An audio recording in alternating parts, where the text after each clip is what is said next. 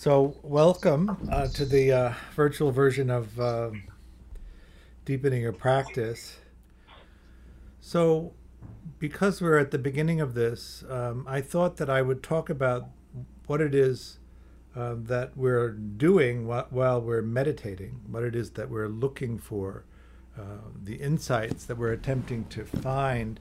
And I thought that it would be useful to talk about them in terms of the three characteristics of um, existence, uh, not self, impermanence, and unsatisfactoriness, is how Shinzen defines it. It's often described as suffering. Dan Brown, another one of my teachers, translates dukkha, which is the Pali word, as reactivity. What we are looking to do when we meditate is to find some insight into the nature of our existence and to the nature of our own conditioning so that we can begin to understand how it is that we're responding to the present moment.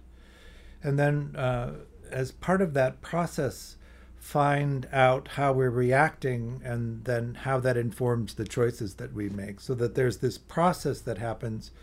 You have the object that can be sensed, the capacity to sense it. When the two have contact, a consciousness of that sensing experience arises. The mind immediately evaluates whether it's pleasant, unpleasant, or neutral, or I like to say urgently needs attention, doesn't really matter, and it's pleasant if there's time.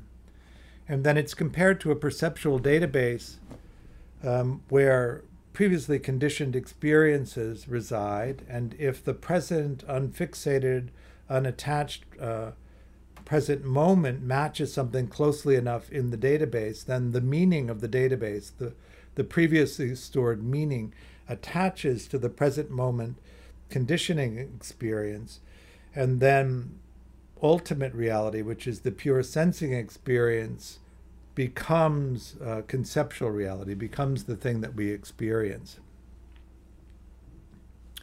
Part of that process, of course, is what to do about the present moment. And as that forms in the mind, we make an intention and then take an action and then create a thread, a karmic thread, that then engages the experience of of our entire trajectory.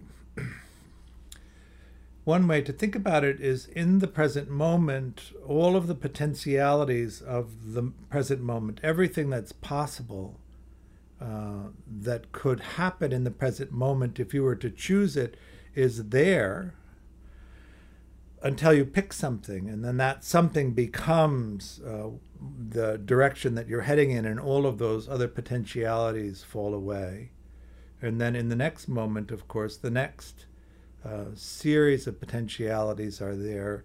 You can take anything, but once you take something, that potentiality becomes the karmic thread, and all of the other ones fall away.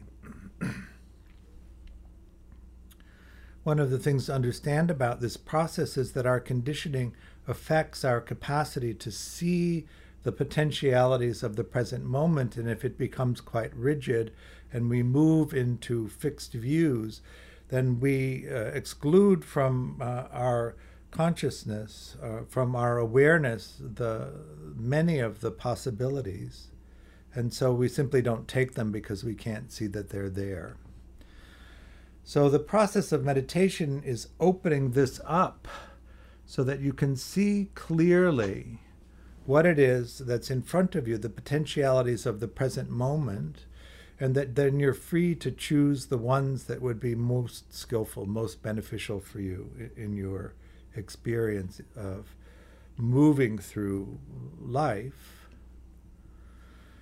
And so the exploration in meditation is moving from that place of conditioned views or rigid views and opening it up so that you can see completely what is there that's available to you, knowing that as you make one choice and move in that direction, it changes the potentialities that are then available to you in the next moment. Then as you move through these series of choices, you follow the path of your life as it unfolds. Is that making sense to everybody? I wish it was so easy to do this that you could just describe this process one time and then you would instantly be able to see it, but that doesn't seem to be how it works. And in the beginning, of course, with Vipassana practice in particular, you need to have a base level of concentration in order to do the practices that might illuminate this for you. And so we talk about in the beginning of practice access concentration, or developing the capacity to place your attention on the object of meditation that you want to focus on and keep it there without getting distracted by other sensory events happening. The reason that I like Dan Brown's description of this is because he calls it reactivity. We have these capacities to sense. In Buddhist cosmology, there's 6 senses. There's the standard 5 that you know in the West: touching, seeing, tasting, hearing, smelling. And then there's the 6th sense of mind. Mind is something that you can pay attention to. Where is your attention in a given moment, and when does your attention move from one object to the next? Is the attention very focused and contractive and on a single object? Is it very expansive, holding the whole space? How is it that the attention is drawn from one object to another? And then notice that you begin to collect these snapshots, these mind moments of the experience. We aren't really designed to look at the environment that we're in, to look at everything that's happening in front of us and to take an accurate picture of them and then use that accurate picture as a way of understanding what's happening to us. Each of us has a database or a list, a hierarchy of things that have meaning to us, that are high value. And really what happens is our attention moves from high value target to high value target. And then we collect this string of samplings of the environment around us. And from that personal collection, we create conceptual reality from ultimate reality. So in Buddhist thought, ultimate reality is the pure sensing experience, and conceptual reality is what we make it into. Can you tell the difference moment by moment between what the sensing experience is and then what you make it into?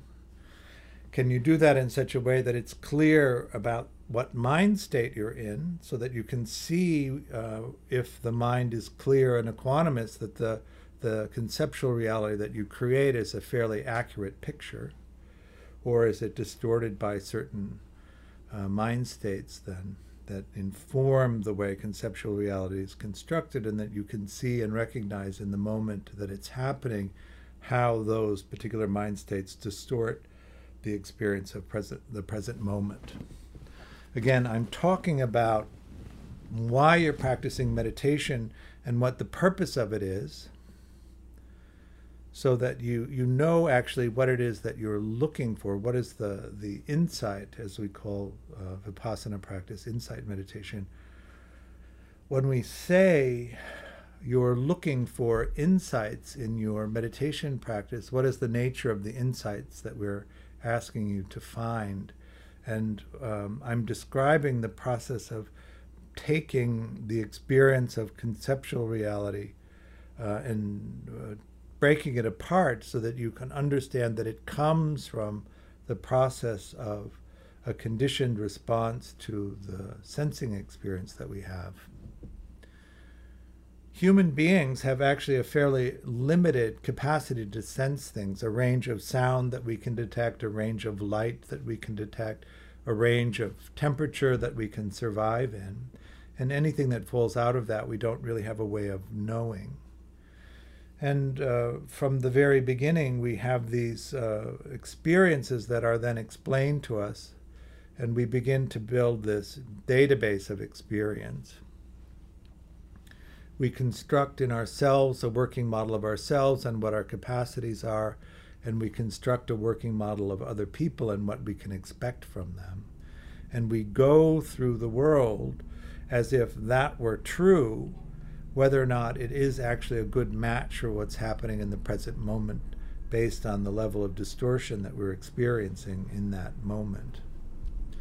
And so the practice of insight meditation is really to begin to explore how we experience each of these individual sensing moments, and then how we take those individual experiences and form them into the experience of self and world. The Buddha talked about this in the Satipatthana Sutta 17 times, really, if you look at it. Mindfulness of inside, mindfulness of outside, mindfulness of inside and outside. Mindfulness of inside being mindfulness of self and the self-experience, and then mindfulness of outside, or mindfulness of the world. In Buddhism, really, the world is other people. I'd like to say we are pack animals. We are actually predators and not herd animals or prey. And so we live in these organized social groups. It's interesting in the time that we're in now, because those social groups aren't as fluid as they have been, or they might be if you organize that well for yourself. And so we're in our own environments with either the people that we ordinarily live with, but also because of our extraordinary privilege, a lot of us have the resources to live on our own, or in very small groups, and so that natural ordering of the pack is less pronounced. So when we talk about this exploration in terms of the three characteristics, one of the things that we look at is the experience of self. And in Buddhism, one of the early insights that we're asking you to have is that there is no constant, unchangeable, ongoing self-experience that is separate from all of the other sensing experience. We have a particular combination of sensory events that arise in a moment, and we create a conceptual self from that particular pattern of sensory arisings. But that sense of self arises and passes as the conditions of the present moment change. And so one of the earliest of the insight practices is to focus in on this experience and see if you can detect it, the coming and going of the sense of self. The sense of self is that duality, that sense of this is me and I'm experiencing that. I am the author, I'm the creator, I'm the doer, I'm the controller. And one of the ways that we investigate that early insight is by watching the flow of sensing experience with the intention of not doing anything, not causing it, not controlling it, not being the author of it, and noticing as that happens that the sensory experience flows. It happens whether or not we're intending it to happen, because the human condition is this activity of sensing and making the sensing into something. So that's an early insight that we look for. Another aspect of the three characteristics is impermanence. And so we look to see whether we can find anything that's lasting, that's ongoing, that's unchanging. And in an ardent, effortful search of this, I think what you will discover is that there isn't. Everything changes. Each sensing experience changes. Each way that we create the conceptual experience changes. And that it's a constant flowing movement of sensing and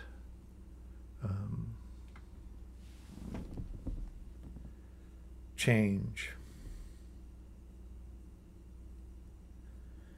And then the reactivity, one of the things that Dan says is that even if you can clear out all of the misunderstandings about everything, you remain in this human body as long as you're in this form.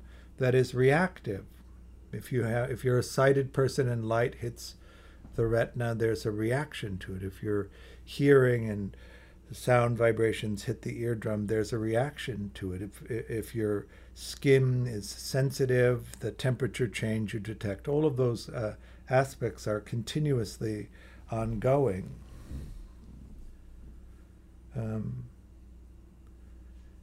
In a more macro sense, the human body is something that will be born, will age, will be subject to sickness and death. Certainly that's a heightened experience in this moment. In the five remembrances, I'm of a nature to grow old. There's nothing I can do to avoid aging. I'm of a nature to grow sick. There's nothing I can do to escape illness. I'm of a nature to die. There is nothing I can do to escape death. Everything I have and everyone I love is of the nature to change. There's nothing I can do to prevent losing them. My only true actions are my only true possessions are my actions. There's nothing I can do to escape the consequences of my actions. As you explore this, and I think that it's important to understand that you need to have the direct experience of this so that you can really see this. If you don't, the beliefs that are different than that conflict with these views, may prevent you from seeing it. And you'll rely on, I'm always chasing and muting.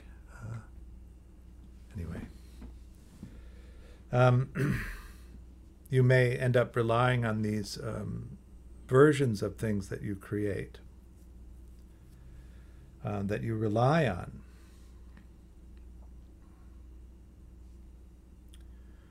And not see the way things are. And why this is an important thing to understand is that if you create these fixed views, these rigid views, then in each moment, as all of the potentialities arise, you exclude some of them in order to reinforce the views that you hold. And so you miss the opportunity to choose from the full range of potentialities in each moment, and may direct yourself in these recurring patterns in your life that are often unsatisfying. So that's the main reason that we practice, and we practice depending on how you organize it in a progressive way of looking at these different aspects, seeing clearly what they are, and then moving to the next access, next insight.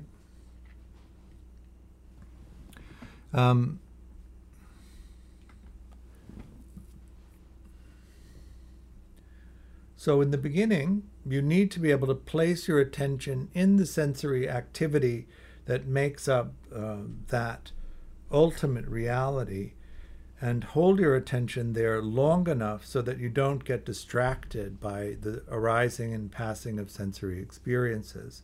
Anything that has content in it, of course, can be quite sticky. Anything that you don't really want to know about yourself and your conditioning can be create a sense of aversion. And so the first piece is to develop enough concentration that you can place your attention where you need to. I like to use basic concentration building practices in order to develop that level of concentration. In Buddhism, we call it access concentration, or developing enough concentration that you can place your attention where you want it and keep it there, and not get pulled into the content of the sensing experience, the content of thinking, the content of feeling. And from that place of concentration, be able to watch the arising and passing of the individual sense gates, and how you take those individual sensing experiences and form them into your perception of the present moment. Once you have developed a sufficient level of concentration, then you can begin to do the practices of opening up the sensing experience and pulling it into pieces so that you can examine the interaction between the different sense gates. Vipassana, means to divide, and pasana means to see clearly. So through dividing the sensory experience and seeing the interaction between the individual sense experiences, we can get an accurate picture of what we're capable of sensing and then what we make that sensing experience into. Vipassana, of course, is not the only path to do this in, I teach mostly from the Theravada place because that's where my teacher Shinzen teaches from. And I am a Dharma Maps person, so I like to have a roadmap, and I'd like to have the different individual stages of insight to explore. And the way that these maps are written is quite linear, and you can move from insight to insight through them. But that doesn't work for everybody. Certainly the Tibetan maps that Dan teaches from are completely different than the Theravada maps. At the same time, very similar, since they're all rooted in the same insight of the Buddha. So another thing, because we are householders, and we don't tend to practice for long periods each day, the concentration practice is also something that can be quite useful to do in the first part of each sitting period, because it settles and concentrates the mind, and then you can move into the insight practices. Shinzen is a retreat teacher, and so he doesn't teach a concentration practice separately because he only teaches on retreat, and when you go for a week or 10 days or however long you go, the concentration develops just from the long hours of sitting. But for householders who are not necessarily going on 2 or 3 or 4 retreats a year, it's better, I think, and or at least faster to have a concentration practice that develops. The thing that can happen to you as you begin this insight practice is that if you can't concentrate well enough, you can't do the techniques well enough to generate the insight that the technique is meant to offer you, and in not having the experience of that insight, think that meditation is limited for you. And so I think it's important to pay attention to that. I do want you to have a meaningful meditation experience right off the bat, and I want you to have an understanding of how to organize your practice so that in the limited amount of time that householders typically have for practice, that it really gets you the insight you want. In Buddhism, of course, we're talking about a particular type of insight. In a Dharma map, for instance, the purpose of the map is to take you to classical enlightenment. But that isn't the... But were you asking a question? Or just I missed the mic?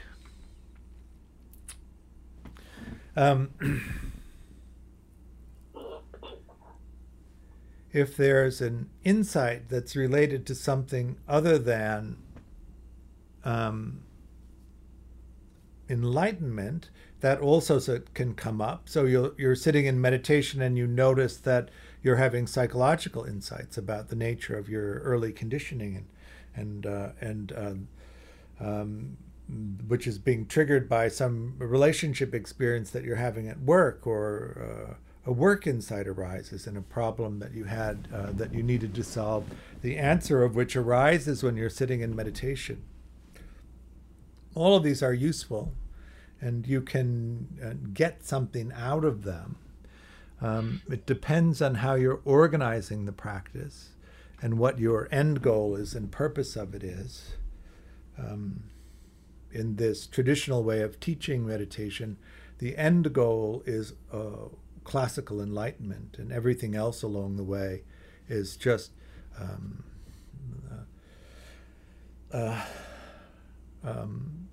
purposeful and useful, but not necessarily leading you in that way. So that in the traditional way of teaching meditation, of course, all of those insights are not valued in the same way that the classical enlightenment insights are. Tonight, what I thought I would do is teach a basic breath counting strategy to develop concentration, and then to teach a basic insight technique called See, Hear, Feel. I'm curious to know how many people know how to do that. So if you could thumb up, you could get a sense. So I'm having so I'm going to say about 2/3 of the people can do this, and 1/3 can't. So if you would be so kind as to allow me to give some detailed instructions for people that are just beginning, and then maybe listen to them anyway, and maybe reflect on how you're currently doing it. So in a breath counting strategy, we want to place our attention and sustain it in a one-pointed manner, which means we don't allow it to move. Wherever the sensations of the breath are the strongest is a good place to focus. So that could be tip of the nose, back of the throat, opening of the mouth, rising of the chest, rising of the belly. But once you make a decision of where to place your attention, you want to keep it there. If you notice that you get distracted by anything, as soon as you're aware that you're distracted by it, you come back and place your attention again at the point that you've chosen to focus on. In breath meditation, breathing in, there's the arising, the middle part of the breath, and then the end of the breath. What you may notice is that the diaphragm sharply contracts. There's a pressure of a vacuum in the lungs. Air is drawn in through the nose and mouth. There's a capacity to detect the humidity quality of the air, also the temperature of the air. The body begins to change. The muscles around the rib cage relax. As the chest lifts, the pressure of the vacuum dissipates, and then you reach a capacity where the chest is full.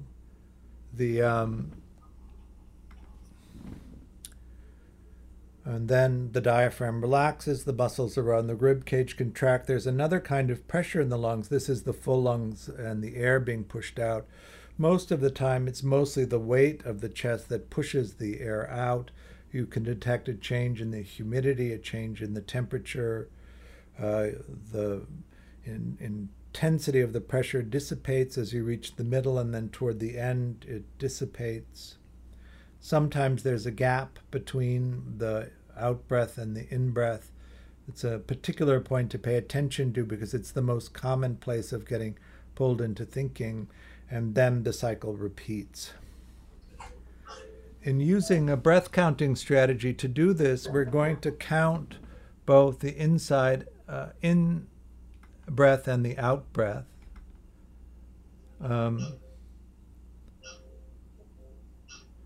See if I can find the echoing.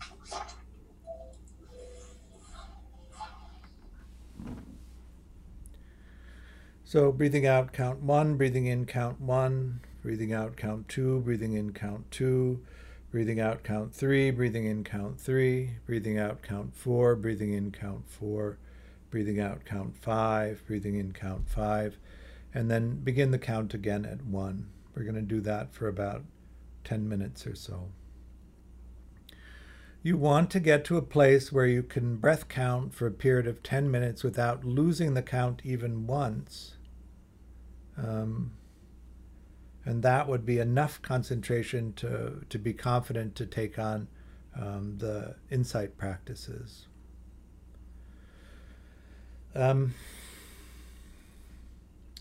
The counting is not the meditation. The sensation of the breath is the meditation object. So you want to keep as much attention on the actual sensation of the breath as possible, and just have a little bit of attention on the counting in the background.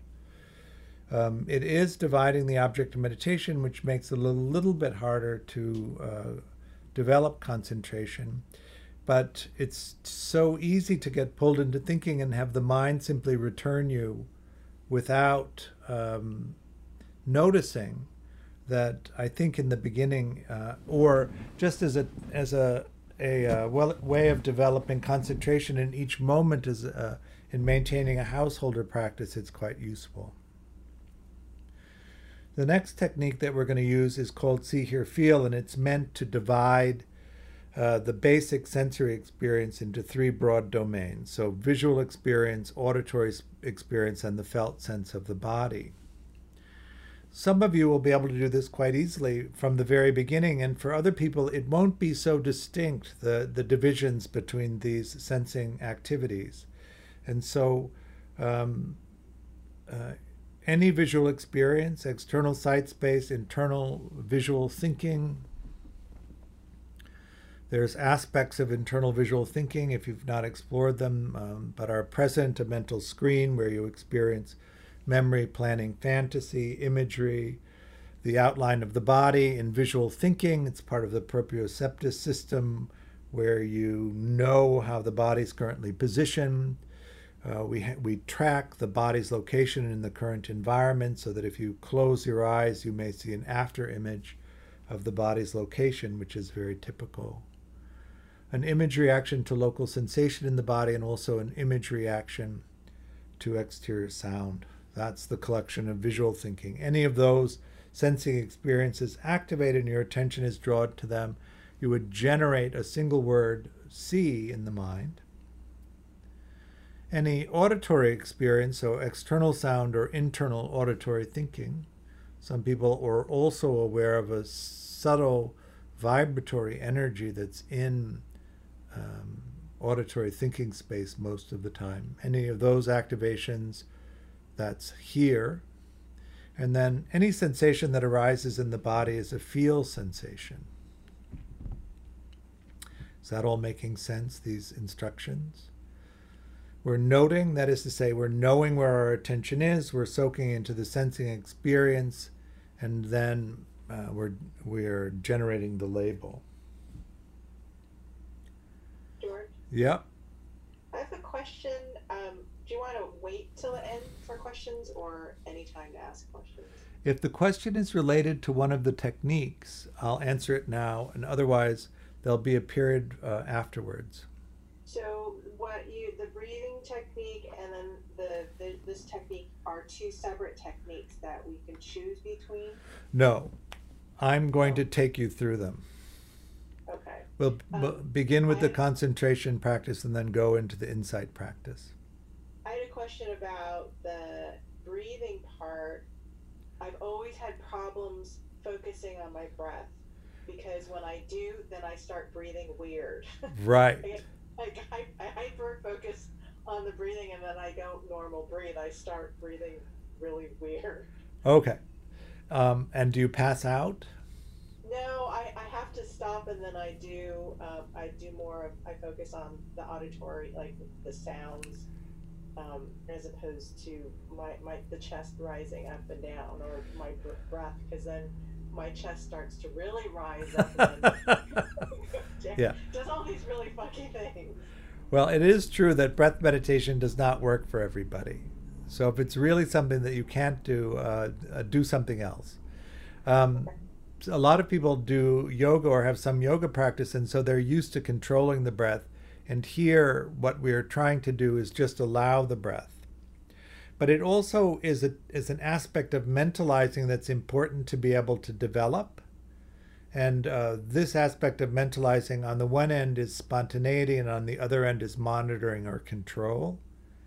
And what happens when you get caught up in the sensation of the breath and need to control the operation of it, your mentalizing is collapsing on the side of too much control.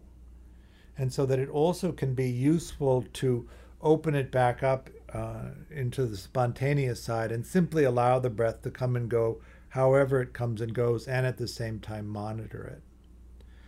It is a particular conditioning response to that dimension of mentalizing that you would be pushing against in doing the breath counting technique.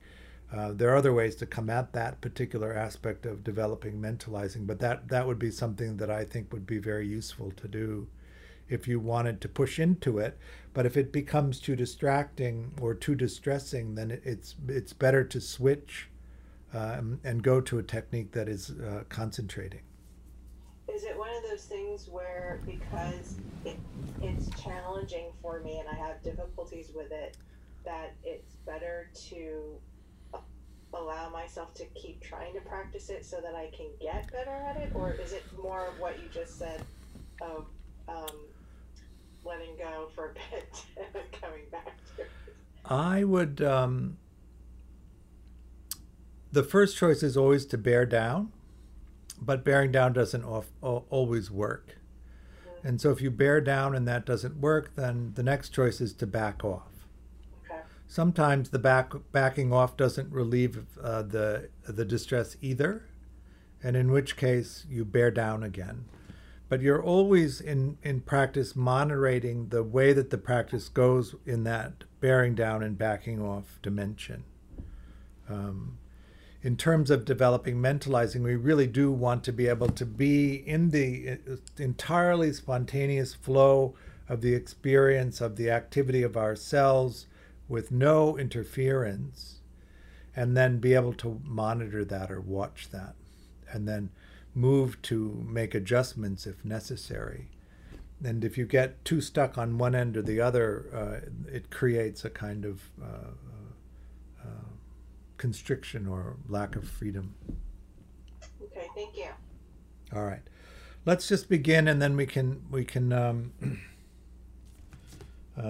I'll answer questions at the end.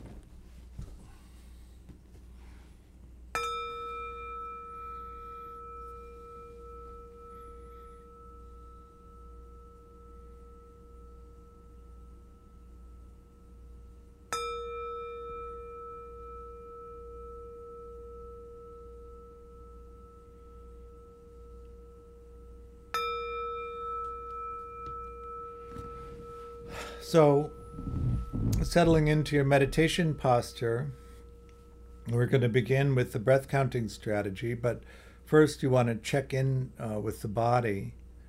We want to be able to hold the posture still without moving, and in order to do that, we need to set the body in a position where we don't use a lot of muscle power to hold the posture, so that it doesn't get painful from the muscles getting tired and distract you from the meditation and require you to move.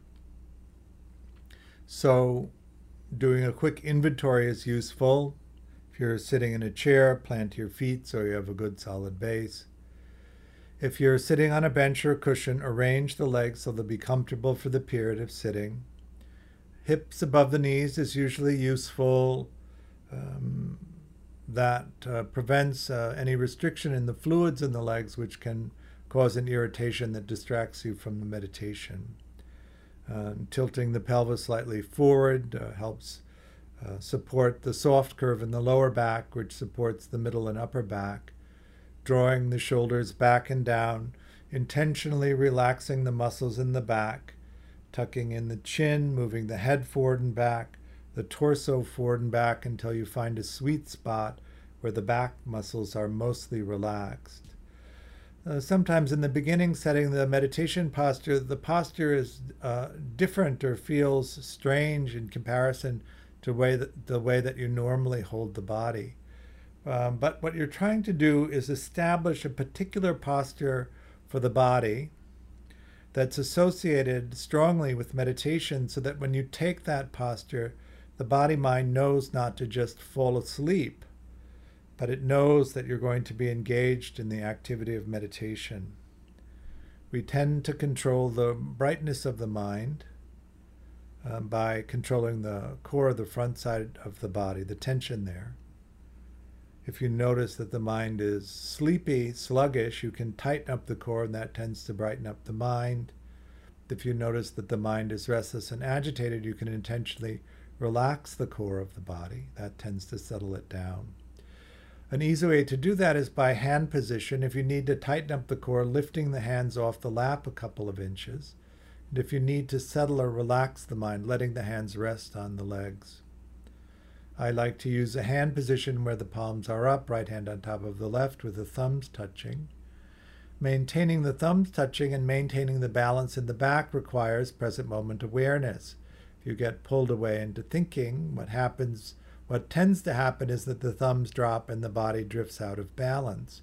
That gives you a physical sensation that alerts you to the loss of mindfulness.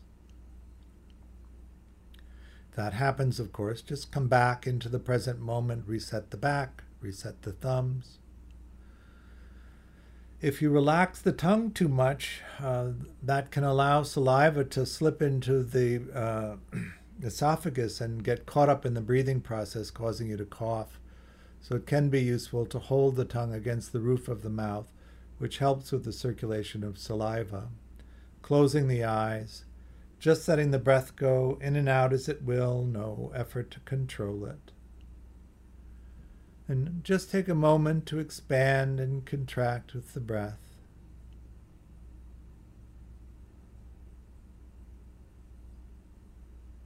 So as you investigate the breathing process, pick the place that you're going to position your attention.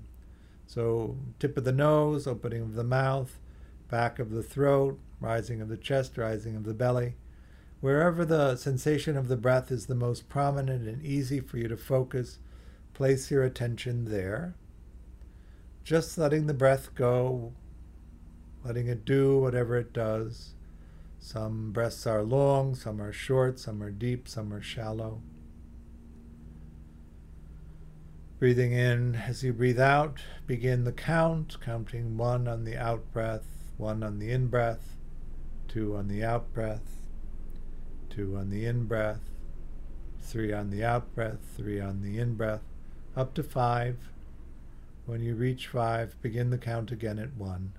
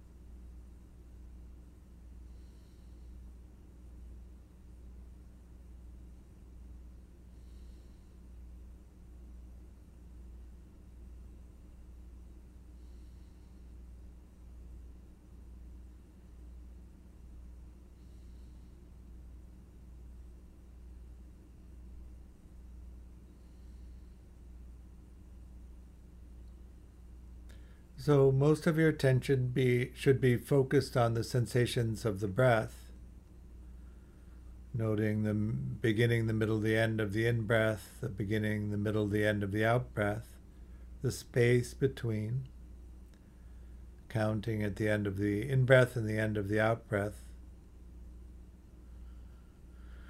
If you notice that you get pulled away into thinking, no big deal. Just bring your attention back. Begin the count again at 1, over and over.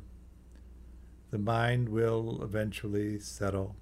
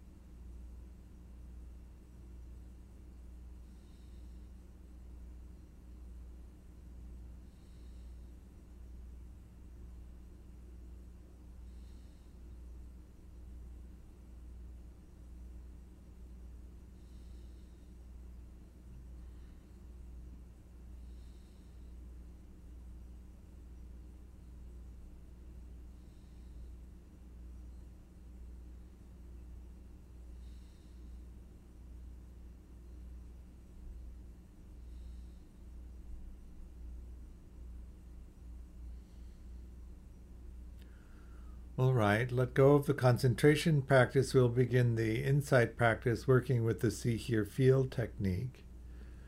So you're just going to let your attention be drawn to whatever sensing experience is interesting to you. When you arrive there, you're going to know where your attention is. You're going to soak into the sensing experience, and then you're going to generate a single word label that corresponds to where your attention is. If it's in any aspect of visual experience, the label is see. If it's in any aspect of auditory experience, it's hear. And if it's any felt sense of the body, it's feel. So letting your attention be drawn to something, knowing whether you're in see, hear, or feel, soak into the sensing experience of that, and then generate the one-word label. The labeling helps with concentration. It engages a different part of the brain to generate that label. So more of the brain is caught up in the activity of meditating. You can use a rhythmic noting strategy, so every so often, at a standard interval, generate the label.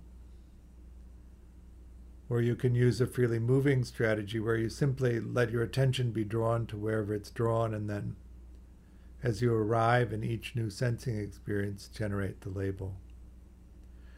The upside of the rhythmic method is that you go for less long periods of time caught up in thinking because you notice that the mind isn't generating the labels. But the labels can be distracting from the sensing experience. The upside of the freely moving strategy is that you really can soak into the sensing experience.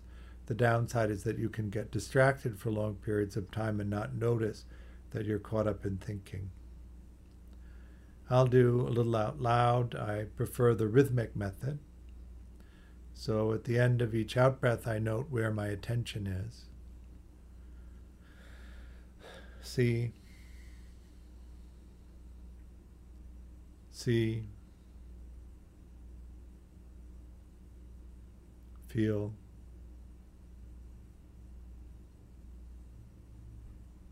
feel, see,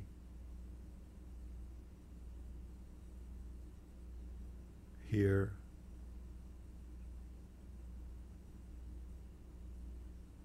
see.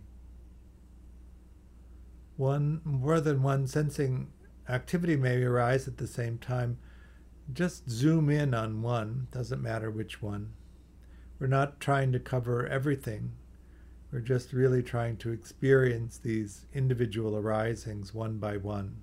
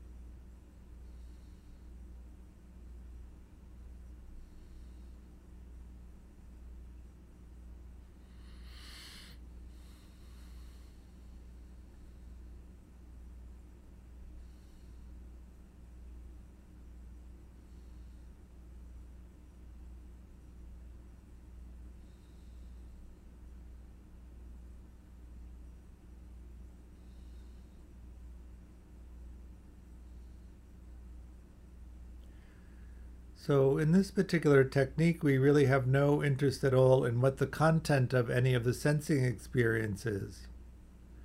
We're focusing just on the activation of the sensing gate or the capacity to sense. The aspect of mind, of course, is where your attention is drawn to, so you may put some attention on that. Let's say that you're in C space and then you notice that there's activations in other sense gates that are beginning to draw your attention. Can you watch that flow of your attention from as it moves from object to object?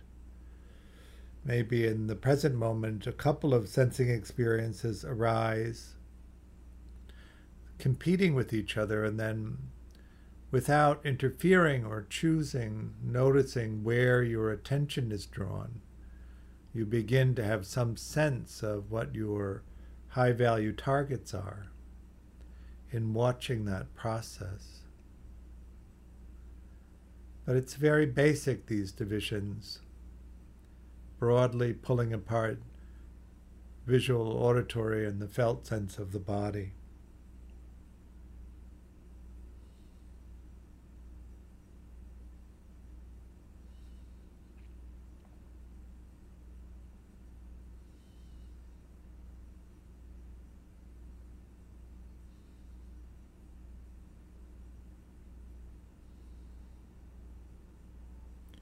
Of course, if you do get pulled into the content, as soon as you're aware of it, just come out and start the technique over as many times as necessary until you're in that meditative mind.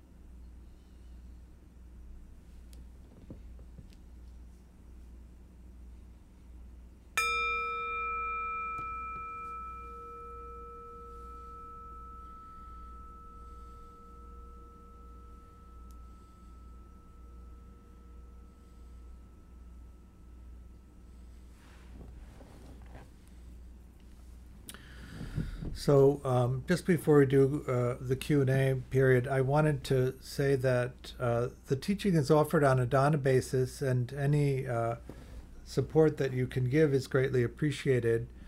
There's a link on the website where you can make a donation if you wish to. Anybody have any questions about the practice that we did this evening?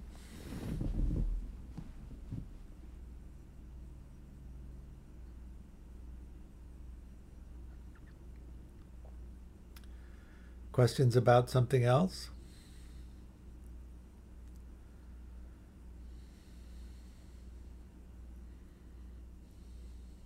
Hi, George.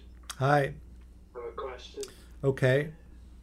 When you have multiple sense streams happening at the same time, do you have a preference over which one you pick to note, or does it matter? You can either pick one, it doesn't matter, or you can just at that moment pay attention to the aspect of mind and see which one it picks without you doing anything. What's interesting about that, of course, is the insight of your personal preferences of what's interesting to you, because that's what will ultimately choose where you focus your attention, and you can begin to get some insight into what that is that you like to pay attention to and what you avoid paying attention to. Thank you. Yep. Someone else?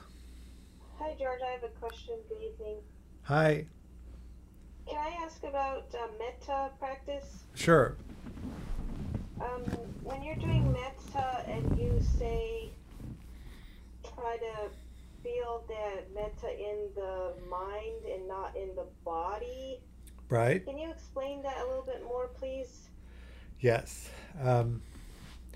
So metta mind, or a mind state, how do you know what mind state you're in? Do you know that you have mind states? Like angry or sad or? Yeah. How do you know that the mind is angry? And that may be different from a momentary flash of anger or a self-generated thought of anger. One of the things about living in a body, of course, is that we experience anger because the limbic system dumps the chemicals into the body mind that creates the experience of anger in the body. And then the mind knows that.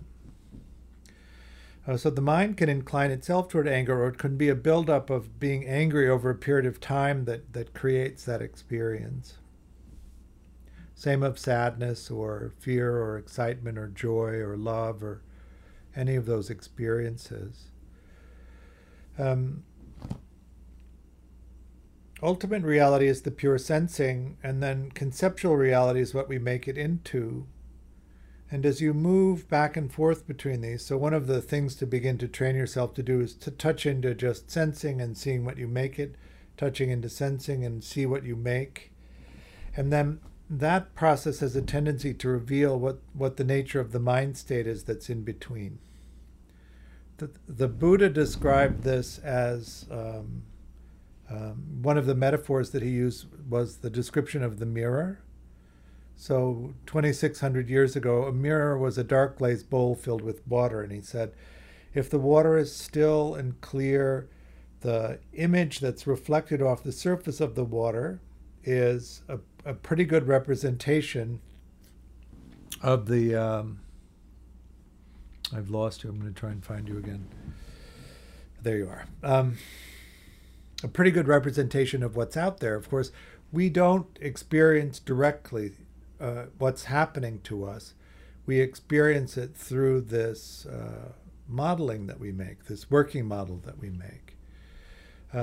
If the mind is still and clear, if the mind is equanimous, then the reflection in the mind of what our sensing experience is an accurate portrayal of what that sensing experience is. If the mind is filled with anger, it's as if the water in the bowl were boiling. It's very distorting of what the representation is. If the mind is filled with sloth and torpor, it's as if algae had overgrown it. If it's restless and agitated, it's as if the wind were blowing across it. If it's filled with craving, it's as if it's dyed a bright color. If it's filled with doubt, it's as if the water were muddy. But if the mind were inclined toward kindness, what would the distortion in the creation of the world be? And can you track that? So in the beginning, it's just merely trying to figure out what a mind state is. How do I know whether my mind is equanimous? How do I know if it's angry? How do I know if it's sad? How do I know if it's fearful? How do I know if it's joyful? How do I know if it's filled with love? Have you ever noticed that when the mind is filled with love, it's distorting and things look differently than if the mind is just equanimous? Or if the mind is filled with anger, it distorts. So in these heart practices, we're attempting to generate the mind state and then intentionally distort the creation of conceptual reality. And so what you'll notice is if you can learn what the mind state of loving kindness is and hold it, it distorts the perception of the present moment, but it does it in a beneficial or a skillful way. And it inclines you toward responding to the world in a way that can be quite beautiful. Okay, I think I got it. Yeah. So in the beginning, it's trying to figure out what the mind state is, what it is. How do you know what it is? And then trying to discern one mind state from another. An example of that might be, can you detect emotion in the body? Yes, that's easy. Okay. So you learn to do that. Can you detect one emotion from another emotion in the body?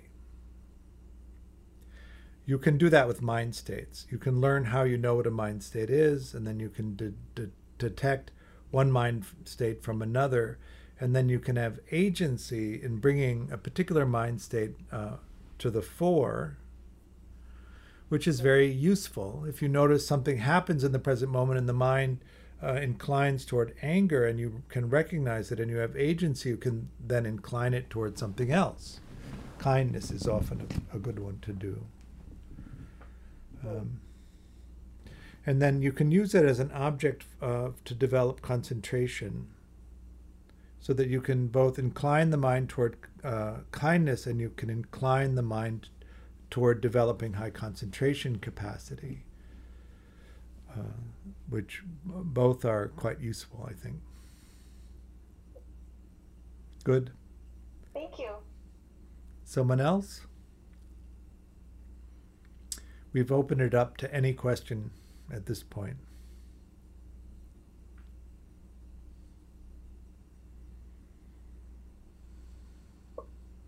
So my question is simple, George. In the past, I've always put my hands on my lap, and you said to put them palm up. Right. The thing that I didn't get is the thumb part. If you could explain the thumb part. So if you put your hands palms up and you touch the thumbs, can you see that? In order to maintain that mudra or hand position, you have to stay in the present moment. As soon as you get caught up in thinking, what you'll notice is that the thumbs drop down. And so it gives you, it's like a little warning system that alerts you that you're losing mindfulness or that you've lost mindfulness. And that's why I recommend it. One of the things about the mind is it can take you off. You can be totally engaged and caught up in thinking, and then it can bring you back and it can smooth over the absence, unless you have put into place some aspects of posture or mudra that alert you to the fact that you've gotten pulled into thinking. So I like to use the posture as one and the thumbs as another, and so it's a kind of redundant system to let me know that I'm losing mindfulness, so that I can double down on coming back into it.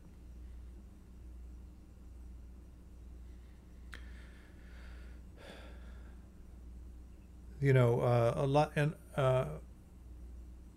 depending on if you've ever practiced in Asia, they're depending on who you're practicing with, they're giving you all of these posture instructions that are quite specific.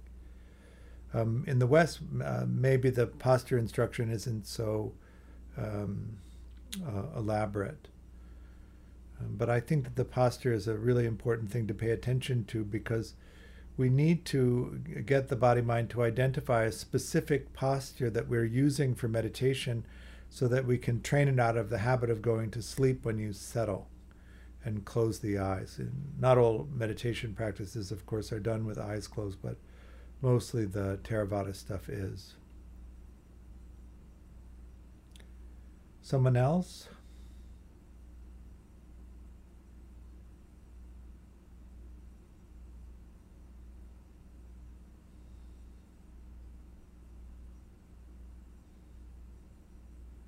Yeah, hey, my name's Cedric.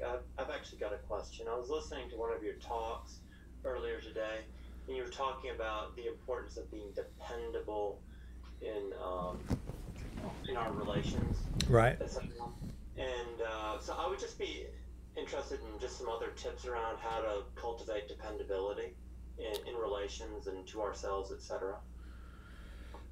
So reliability is the ground on which secure relationships function. And without that, you don't really develop the next stages of them. Secure relationships require reliability. In order to be reliable, you have to be willing to tell the person what you're willing to do and not willing to do, and only agree to do the things that you're actually intending to do, so that you become reliable in that sense, that the person feels that you're telling them the truth. And also what's helpful is that they feel that the reason that you're telling them the truth is because it's meant to be helpful to them. It's called epistemic trust, and we learn it or we don't learn it in childhood. Did we have caregivers that told us the truth in a way that we could rely on it being truthful? And did they take care of us in a way that was meant to be helpful to us, that was in our interest? The reason that this is an important basis is because if you don't believe that's true of another person, you won't accept the information that they're telling you, because you'll think that they're manipulating you or that they're not reliable.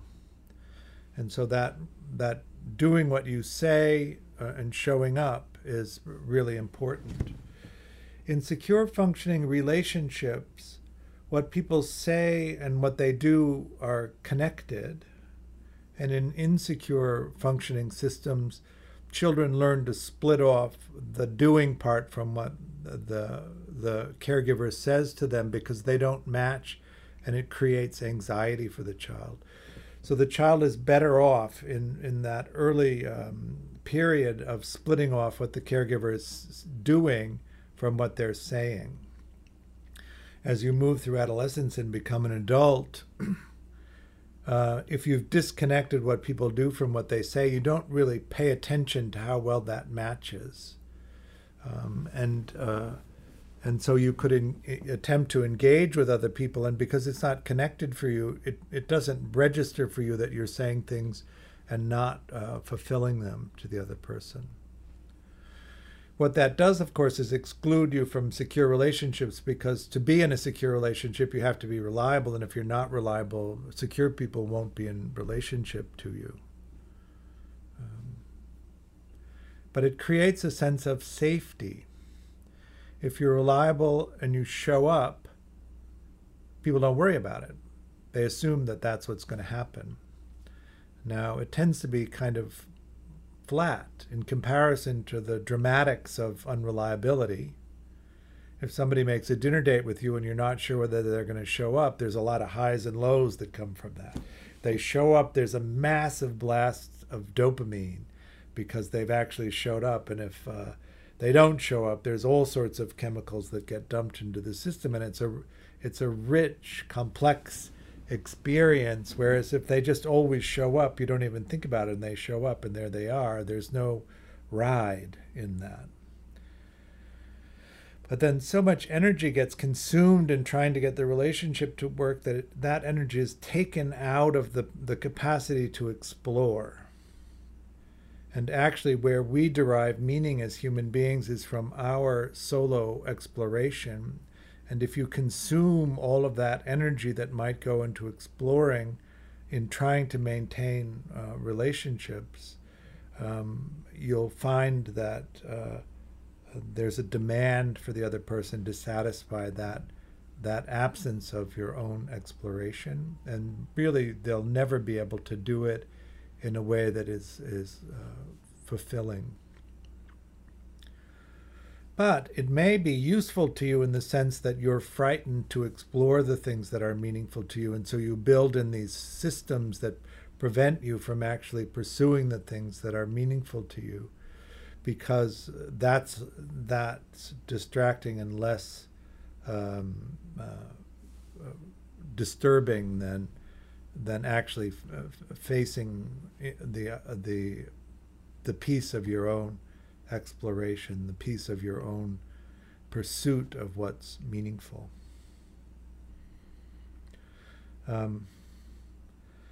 But one of the things that, and your attachment conditioning happens to you. You don't really have much agency in it, and it isn't until you're into youth really that you can do much about it.